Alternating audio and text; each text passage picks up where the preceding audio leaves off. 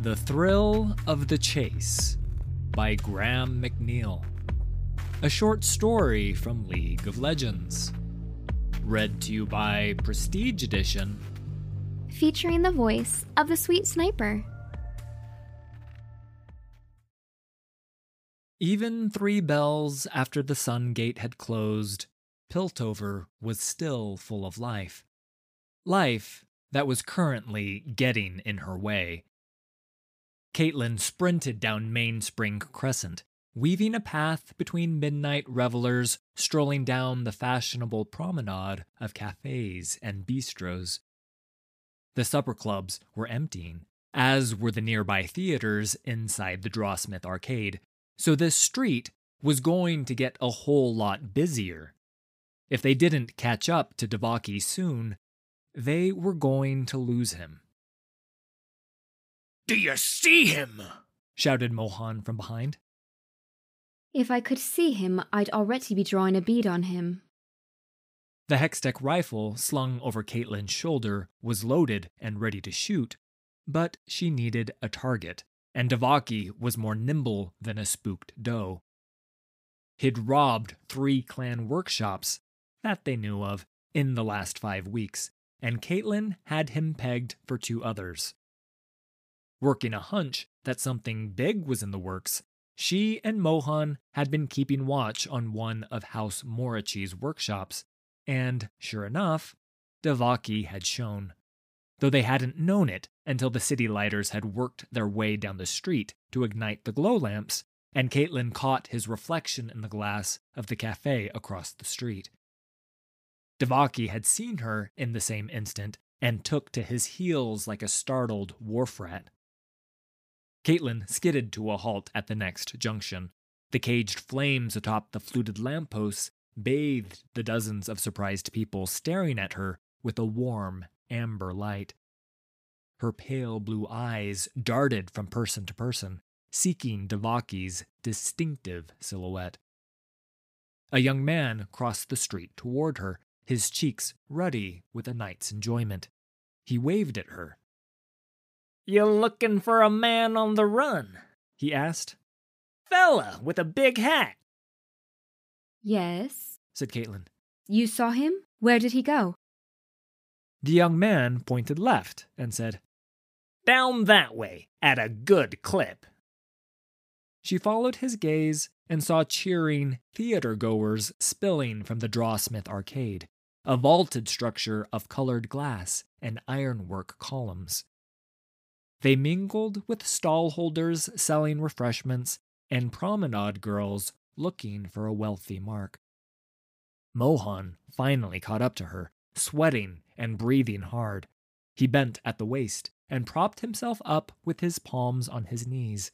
His blue uniform coat was askew, and his hat tipped back over his head.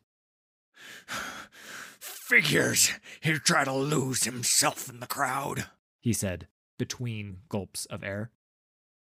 Caitlin took a moment to study their public-spirited helper. His clothes were finely tailored and must once have cost him a pretty penny. But the cuffs were frayed and the elbows worn.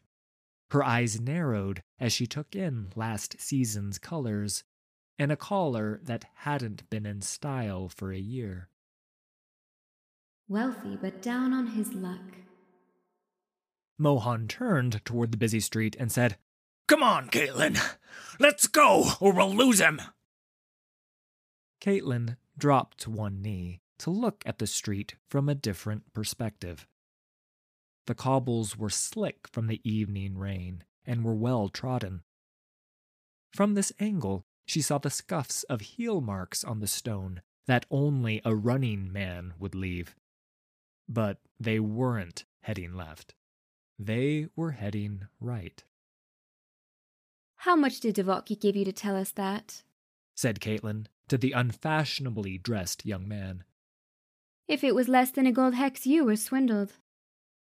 The young man put his hands up and said, "It was 5, actually," before turning tail and running toward the crowds with a laugh. "What the?" said Mohan, as Caitlin sprinted in the opposite direction. She'd lost valuable seconds, but knew exactly where Devaki was going now. She soon left Mohan behind, her sometime partner a little too fond of the sugared pastries the district inspector's wife made for her husband's officers. Caitlin ran a winding path through the city, along seldom-traveled alleyways and crooked paths between the gables of tall, brick-fronted warehouses. She cut across busy streets, drawing cries of annoyance from those she barged out of her way. The closer she came to the great canyon bisecting Piltover, the narrower the streets became, but she was betting she knew the shortcuts of Piltover better than Devaki. After a dozen twists and turns, she emerged onto a crooked street of undulating cobbles that followed the jagged line of the cliff. Known locally as Drop Street, thanks to the wheezing hydraulic conveyor at the end that ran late into the night, it was deep in shadow. The iron-framed cabin hadn't yet opened, the lozenge-patterned grill still in the closed position. A group of 15 Zonites, a great many of whom were intoxicated, gathered around the ticket booth. None of them were the man Caitlin was looking for. She turned and dropped to a crouch, resting the barrel of her rifle on a packing crate bearing the brand of Clan Medarda. Stolen property, no doubt, but she didn't have time to check it. Caitlin thumbed the rifle's primer switch to the upright position. A gentle hum built within the breech as she worked the action to ready a shot. She pulled the butt of the rifle hard against her shoulder and slowed her breathing. Her cheek pressed into the walnut stock, and she closed one eye as she took aim through the crystalline lenses. She didn't have long to wait. Devaki swung around the corner, his long coat billowing out behind him and his hat a tall silhouette. He appeared to be in no hurry, but then he believed he had shed his pursuers. He held a heavy brass-cornered case in his metal-clawed hand, a crude thing Vi said he'd had done in one of Zon's ask-no-questions augmentation parlors when he was a foolish youth. Caitlin focused her aim on the pneumatic monstrosity and squeezed the trigger. A searing flash of orange-red exploded from the weapon's muzzle, and Devaki's hand vanished in a pinpoint blast. He cried out and fell back, his hat toppling from his head as the case fell to the ground. Devaki looked up, his eyes widening in pain and surprise as he saw Caitlin. He turned to run, but Caitlin had been waiting for that. She toggled a thumb switch on the breech and pulled the trigger again. This time, the beam struck Devaki in the back and exploded in a web of crackling energy. Devaki's back arched, and he fell, twitching to the ground. Caitlin powered down her rifle and slung it over her shoulder as she walked toward the fallen Devaki. The effects of the electro-net were dimming, but he wouldn't be getting up anytime soon. Caitlin bent to retrieve the case he'd dropped and shook her head with a tut-tut sound. Ow! Said Devaki, through the spasms racking his body. How did I know where you were headed? Asked Caitlin. Devaki nodded, the movement jerky and forced. Your previous thefts were meaningless in themselves. But when I looked at them as part of a larger scheme, it seemed like you were gathering components to build a version of Vishla's Hexling Caliver, said Caitlin. She knelt beside Devaki to place a hand on his rigid body. And as we all know, that weapon was outlawed as being too dangerous, wasn't it? No one in Piltover would dare touch that kind of banned hex but someone maybe in Noxus. They'd pay handsomely for that, I imagine. But the only place you could get something like that out of the city is through one of Zon's less reputable smugglers. This is the only quick route down into Zon that's still running at this time of night.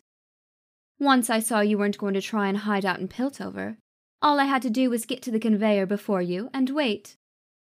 So, you and I are going to have a long talk, and you're going to tell me who you're working for. Devaki didn't answer, and Caitlin grinned as she reached over his prone body. Nice hat, she said.